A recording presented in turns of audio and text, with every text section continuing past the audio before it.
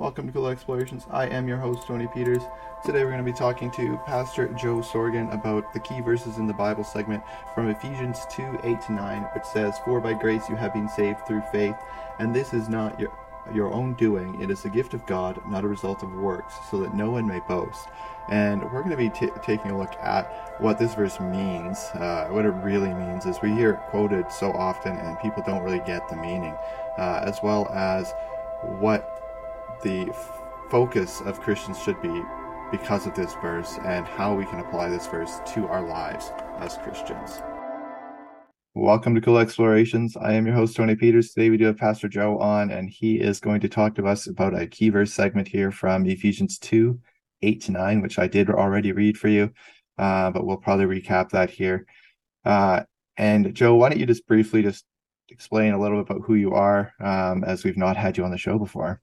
Yeah, for sure. So I'm, as you mentioned, Pastor Joe Sorgan, and I'm an associate pastor here in Swift Current at Church of the Open Bible, and work predominantly with youth, but do quite a bit of other stuff too, just general pastoral duties. Been here for getting close to 3 years now, and I've really loved it, and just love being in ministry and just having opportunities to equip the church and share the gospel with those who don't yet know the Lord as well.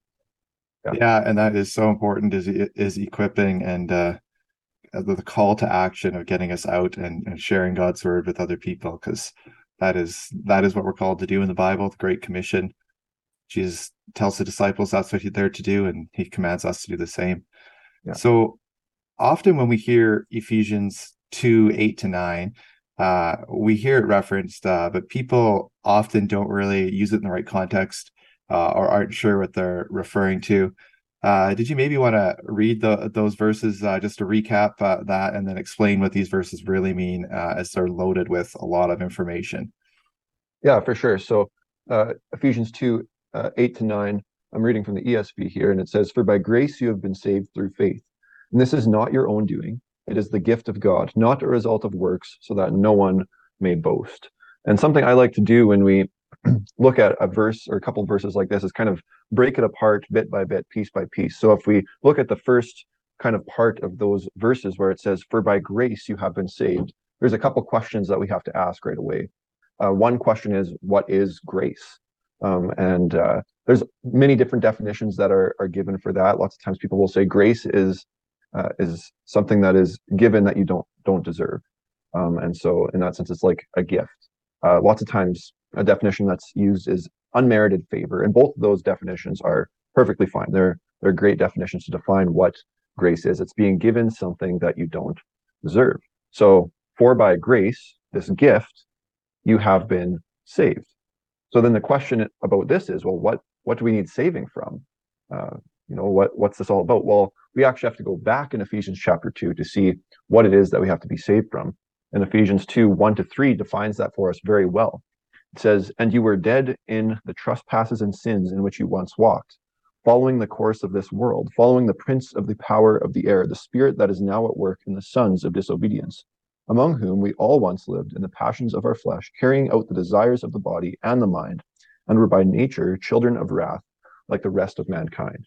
So what we need saving from is the fact that we're dead in our trespasses, dead in our sins. In other words, we are spiritually dead. We are basically, obviously, we're all walking around, but inside, spiritually, we are separated from God. We don't have right relationship, right fellowship with God. And instead, we're defined as enemies of God here. We're following after the prince of the power of the air, Satan. And that's where people are at. And they're sons of disobedience, carrying out these desires of the body, doing whatever we see as fit. And then it says, "And we're by nature children of wrath," meaning that we deserve this wrath of God because we are opposed to him. And so that is what we need saving from. And that is crucial to understand here. And so by God's grace, this unmerited favor, he has provided a way for us to be saved from that where we once were, that the fact that we were once enemies from God. And then in verse 8 again, it moves on and tells us a little bit about how we get to experience that grace, because it says, "For by grace you have been saved through faith. Faith is crucial here. And then again, we have to ask the question, well, what is faith? And lots of times in Christian circles, we hear these kind of synonyms used for faith. Believe would be one. Another one would be to trust in. I think, again, both of those are really important things to understand, because believe isn't just something that we believe in our heads. That is part of it for sure. But we also have to believe in our hearts. And that's where that trust comes in. You know, we're not just coming to some sort of intellectual assent that, oh yeah, like, I guess like Jesus is real or something like that. No, that's not all that it is. It's also this trusting in God for salvation. And that's what we do when we believe in, when we receive this grace by faith. We are trusting in God to provide the salvation that we need from the fact that we are enemies of God, followers of Satan, all of those things that were unpacked in the first 3 verses. And of course, you know, the Bible unpacks very clearly for us how God has provided this gift. That's through Jesus Christ and his death on the cross. And that just goes to show, as Ephesians 2:8 and 9 goes on to tell us, that it's not our own doing. This isn't something that I have earned. It's not something that you have earned. It's not something anybody has earned. It says it is the gift of God, which really is what grace is. It is a gift of God. It's something that he has given us that we have not deserved at all. No, I haven't been saved because of anything I've done. It doesn't matter how much good I could do. You know, I could feed millions of people. I could, you know, solve world hunger. Doesn't matter. That's not what saves me. That's not going to provide salvation for me or for anyone else.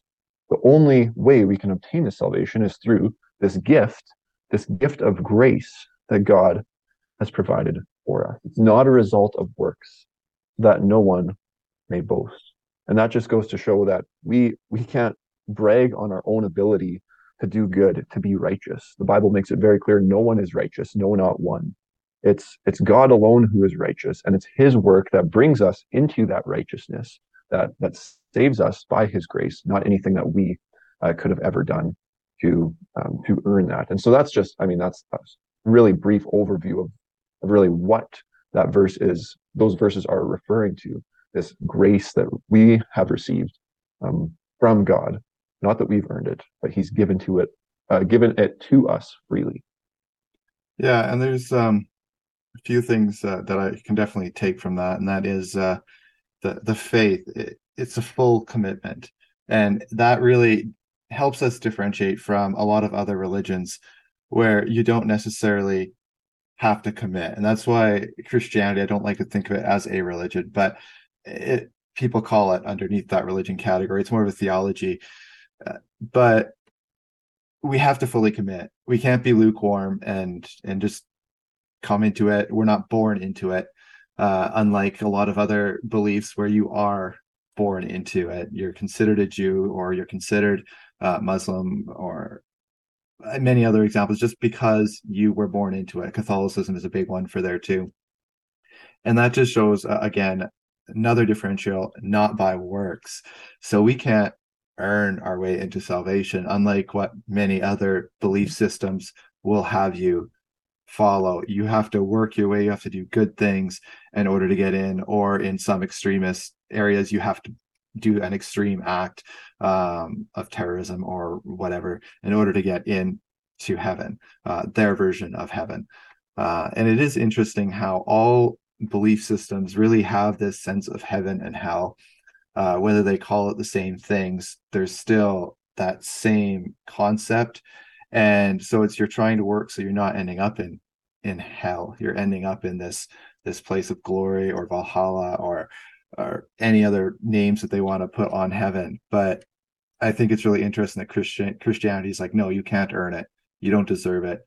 It's straightforward. You don't deserve it. God has given his son to help us there. And then that brings us to the cross, which, with the cross, I always say the cross is our crossroads. You get to the base of the cross, you walk up that cross, you get to the 3 pathways. You can either take the pathway that follows Satan, or you can take the straightforward pathway that is going to take you straight to to Christ and you can follow him, or there is the path that goes to the other side, and that is going to lead you sort of into a lukewarm faith. You're sort of following, but you're more doing your own thing instead of following Christ, which in the end God's going to he's going to make you make a choice. Are you going to actually follow me, or are you going to continue down this path of lukewarm faith?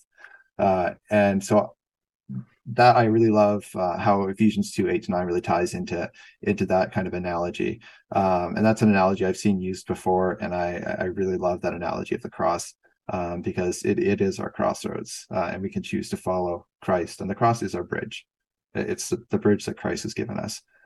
So now that we've looked at what it means, why are these verses important for us to know as Christians? How are they going to shape us?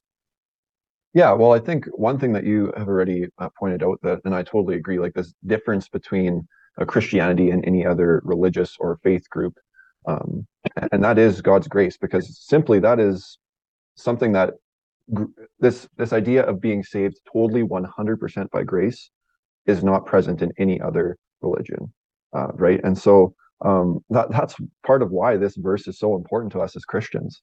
It's so that we recognize, oh man, like this is amazing. Like, can you even imagine, being in a different, religion where I do have to earn my way? And if you have to earn your way to salvation, how do you ever know that you've done enough to get there? Like, there can't really be any assurance. It's like, I know I need to do A, B, C, D, but then it's like, but then there's still a long list of other things that I know I should be doing, and you never know. Whereas when it comes to the Christian faith, you have to ask one question: have I put my faith in Jesus Christ? Oh, I have. I'm good to go. Like that's as simple as it is, right? There's this amazing assurance that a verse like Ephesians 2 verses 8 and 9 gives us, because it simply is by God's grace through faith that we put in him. Another thing too is just considering the entire context of Ephesians chapter 2. I think it shows us why this verse is so important for us as Christians. Just the reminder of where we once were and where we are now. And I think biblically there's this huge importance in remembering what God has done for us. And I think reading Ephesians 2, it does just that. It does remind us quite simply of what God has done for us, where we were dead in our sins. And then verse 4 comes along and says, but God, being rich in mercy because of the great love with which he loved us, even when we were dead in our trespasses, made us alive together with Christ. By grace you have been saved. So we were brought from death to life. And like, that's just amazing. And to remember that God has done that for us by his grace, unbelievable, right? And we didn't earn it. And I think it's just so hard for us to fully understand and comprehend this idea of grace, because our lives, just the world that we live in, runs mostly on a merit system, right? It's like if you work hard, you're going to earn more money. If you train more, you're going to get better. You're going to receive this gift of improving. If you practice harder, you're going to win more games, and on and on and on we can go, right? Do such and such to earn favor. But that's not the gospel, though. That's not what Ephesians 2, 8, and 9 tells us. It tells us there's nothing you can do to earn this favor. It's not this merit system. It's simply, here's a gift, receive it. And that is mind-blowing. Now, unfortunately, that merit system that we see in the world has snuck its way into some churches in subtle ways and some less subtle ways. And I think we need to be very aware of that. And this is why these verses should be so important to us as Christians. Whether that be something like baptism, water baptism, in some Christian groups, it has been said, and this has mostly been, majority of churches don't agree with this, but you have to be baptized in order to be saved. Well, isn't baptism a work? Yeah, it is. Others go so far as to say that baptism is your salvation. Like when you're baptized, you're saved, and it's like that's not the way it works either. Yeah, exactly. Baptism is important. It's a work that's extremely important. It's an ordinance of the church, and for sure, once you're a Christian, get baptized. I don't want to take away from what baptism is all about and that it's important, but it's not mandatory for salvation as it's a work. Another example would be this idea of totally surrendering, to totally surrender your life in order to be saved. Well, isn't surrender a work as well? It is. Now, again, surrender extremely important as a Christian. We should strive for that. In Luke chapter 9, Jesus is talking to his disciples and he says, if any of you would follow me, come after me, pick up your cross. Right? There's this idea of this total surrender, but he's talking to people who are already following him, to Christians. This isn't something that's mandatory to become a Christian, to become saved. Surrender isn't necessary, but it is something that as Christians we should be striving for, because again, surrender is a work. And so it's not necessary for salvation, though it is extremely important as a believer. But to become a Christian, it's just a matter of faith. And there's other examples too. Those are just two that came to the top of my mind as I was thinking about these different ways that sometimes this merit system can sneak its way into the church. Whereas if we go back to the text, Ephesians 2, 8, and 9, we see it is just a matter of faith because of God's grace. And that's such an amazing gift. Yeah, and baptism definitely is an important step. It's a declaration of your faith is what it is. It's saying, I will follow Christ. And you're publicly saying, I am a Christian. And through that, it's symbolizing that you're being washed clean and that you're coming up new, a new creation in Christ. And for many people, they wouldn't fully understand what Ephesians 2, 8 to 9 means, or any other part of the New Testament, if they hadn't looked at the Old Testament. You look at the Old Testament and then you kind of see exactly why you need this, because it really ties in and you're like, oh, Adam's sin. Oh, the Tower of Babel, our pride. Oh, Noah's folly with his sons and the drunkenness, they're losing control. And again and again, you can just go through the Old Testament and then you're understanding this is what they're referring to. This is why I need salvation. I am just as guilty of these things as what they are. Maybe not the exact same thing, but similar things. Even things that people miss often or often don't understand are sins. Like the greed is one of those things that people oftentimes that they really seek after, because that's what society, as you mentioned, teaches us is success. It is that money, and that's the indicator of success. And I've said in the past, but I'll say it again, for us as Christians, we have a different measure of success. Our success depends on Christ, depends on the leading of the Holy Spirit. How well are we following what Christ has taught us? How well are we at repenting and trying to confess our sins to Christ, not to a priest, not to anybody else, not to Mother Mary, but to Christ, and admitting we are guilty sinners and that he needs to wash us clean? That's our measure of success, is solely based on Jesus Christ, his teachings, our following of his teachings, and how the Holy Spirit is guiding us and how we're following the Holy Spirit's leading. So that is our measure of success, and the Great Commission is part of that. And being equipping ourselves, putting on the armor of God, as is stated in the Bible as well. And so we need to change the way that we're focused on success, and really just change our mindset so we actually have a Christian measure of success and not the worldly measure of success. So I think that is extremely important. And Ephesians 2, 8 to 9 really does sum this up. And I love that you're bringing in the full context of it. You're bringing in the verses before it, because I hate it when people just read one or two verses and they're like, that this is what it is. And it's like, no, what's the verses before it? What's the verses after it? What's the sections in? Like the full context, because anybody can take a verse and make it mean what they want it to mean. Yeah. But the Bible is pretty clear on what it means. You just have to actually look at the full context and not take verses out of context. So for Christians, how do we take and apply Ephesians 2, 8 to 9 to our everyday lives and our walk with Christ and with other believers as a church body?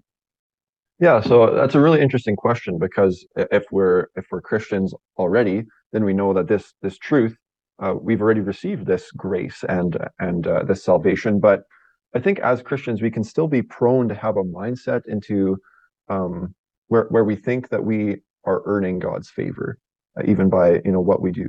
And so, for example, a Christian might strive to do good things to show God, God, you did a really good job in choosing me because I'm going to show you how good I am, right? And almost this idea of post salvation showing God that I did earn it. I did earn this salvation. We're still attempting to boast in our own abilities then when we do that. And the whole point of what this passage is telling us is that we're not good enough, and that's okay. It's okay that we're not good enough. We can rest in that. We don't have to try to do things to prove to God that He made the right choice by dying for me and saving me by His grace. Rest in His grace. It's okay.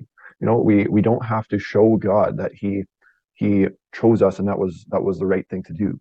God knows. God knows that in dying for me, that was a gift that He wanted to provide for me, for all of us, right? And that's not to say that we don't do good works. Uh, the issue more so is the motivation behind the good works, right? Even if we read on, verse 10 here of Ephesians 2, it says, "For we are His workmanship, created in Christ Jesus for good works, which God prepared beforehand that we should walk in them." So clearly, good works are still important, but our motivation for doing those good works isn't to show God that He made the right choice, right? And that, I did earn my salvation, God. Look at what I'm doing. The motivation instead is that, wow, God, you have saved me. You have done so much for me. You have sacrificed everything for me because this gift is free for me, but it was the highest price was paid in order for me to receive this gift. And that price was of course, Jesus. And so if God was willing to give up everything for me, then surely because of that amazing gift I've received, I should be willing to do for Him because I love Him and because He loves me. And that's really key here. Doing good works is awesome, but our motivation behind why we do them is really key. And our heart attitude. If we're doing good works with a grumbling heart, a grumbling attitude, that's no good. If we're doing it just to try to prove to God He made the right choice, that's not the best thing either. What is best is when we just dwell on the fact that God loves us, and as a result of that love, we too love Him and seek to do good to please Him, which is right and is good. But it's not just to prove that He died for a good guy, because He didn't. He died for a bunch of bad guys, and we can rest in His grace, and we can't boast in our works, as it says here in Ephesians 2:8 and 9. If I boast, we can't boast in ourselves. 1 Corinthians 1 verse 31 says, "Let him who boasts boast in the Lord." And that is so true for us. We need to recognize, as much good as we do, it's not about boasting in our own ability. It's ultimately still about boasting in the Lord. Look what God has done for me, and that's so key. And I think that's how we can apply this to our lives. Just having that right thinking, that right motivation about the good works that we do, and recognizing we have no reason to boast in whatever good that we do. Ultimately, it still comes down to, and this is what God has done for me. And that's so important for us as believers to recognize and remember.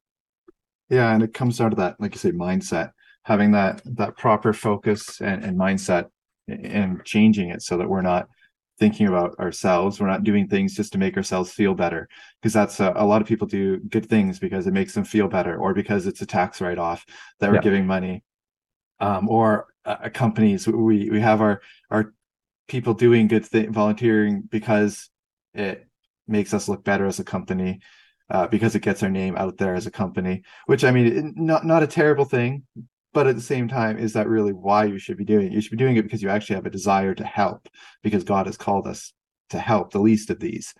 And really, we as Christians do tend to fall into that trap as well. Like, we think, oh yeah, we are doing, like you said, we're doing all these good things, Lord. You recognize all these good things I'm doing. And it's like, okay, so now you've done these good things, but what did you forget? You forgot pride. You forgot about that pride. Yeah. And you've let that creep in. So keeping that proper mindset really helps you focus and be like, okay, I'm doing these things for Christ, for His glory. Everything should be for the glory of God, and I'm doing it not for myself, not because it makes me feel good, but because God has called me to do this. and we are called to love our neighbor. And if we're loving our neighbor, then we are going to want to help them. And it's the same with sharing the gospel. If you really love someone, you're gonna try and share the word of God with them. That's not to say be extremely pushy and try, because that can turn people away. But doing that again for the right reasons, because I Hmm. want to further the kingdom of God, because I love God and the Holy Spirit is moving me to do this. And remembering it's not me, it's the Holy Spirit, it's God, because oftentimes we think of it as myself. And even with the podcast, sometimes it's like, oh yeah, it's expanding, it's great, and then I'm just like, okay, well, I couldn't control that, I couldn't control that, I couldn't control that. So Hmm. it's recognizing, well, God's done these things because I have no control over it, so only God can be directing it where it needs to go. I'm just a tool, a vessel to be used by the Holy Spirit, uh, to plant the seeds, that the Holy Spirit does the watering and God does the soul harvest. It's nothing that I've done. It's what the Holy Spirit has done through me, and allowing yourself to be that tool. And that turns right back to here, where your mindset has to be right and your focus has to be right. And Paul compares it to running a race, and Hmm. a race is not necessarily meaning that we're doing this because we want to defeat other people. That's not what it is. You're running a race against yourself, basically. You're running it for God, and it's your journey with God. And during that race, you've faltered, you've fallen. Christ has picked you up, He's carried you on. So the race is a race for yourself, and people often misinterpret that to mean that you're racing against other people and you're trying to be better than other Christians. And it's like, no, that's not what it's about. You're not comparing yourself to other Christians. It's you and your relationship with Christ. So thank you for explaining these verses to us. Do you have any final thoughts you'd like to add before we sign off here? Well, I suppose just one thing that just came to mind, just thinking about this merit and things that the system of merit that we see in the world and how it's true. Our salvation is not based on merit, but the Bible does talk actually about doing good works and receiving reward for it. Not receiving salvation, but there is this concept of heavenly rewards that we as Christians receive for doing good works. Not that that's necessarily the main motivation for why we do these things, as you were just saying, right? We want to do them with a right heart, with a good attitude, for God. But there is the reality that it's just like a credit card that has a reward system. We too actually have this heavenly reward system where we will be given heavenly rewards based on some of the good that we do. Now, then Revelation comes along and says we cast our crowns before the Lord anyways. So maybe those rewards ultimately don't matter. But there is still, it's just interesting to note that it's not like these good works are like for nothing. There is actually this a reward that comes to us because God recognizes our good works and says, "Yeah, well done." Like that's awesome. And so Well it's done, not good and faithful servant. Yes. exactly, yeah. So it's not just we do it to please God and we don't get anything out of it. Again, that's not the main motivation, but the reality is there is still this reward that comes, which is just kind of a neat side note, but Yeah. important to note as well. Yeah. And it's also important to know that we don't know what those rewards are going Yeah. to be. And what, as humans, what we grasp right now as earthly rewards, those mean nothing Hmm. to God. They mean nothing to Christ. The rewards that we get in heaven are going to be something we can't imagine here on earth.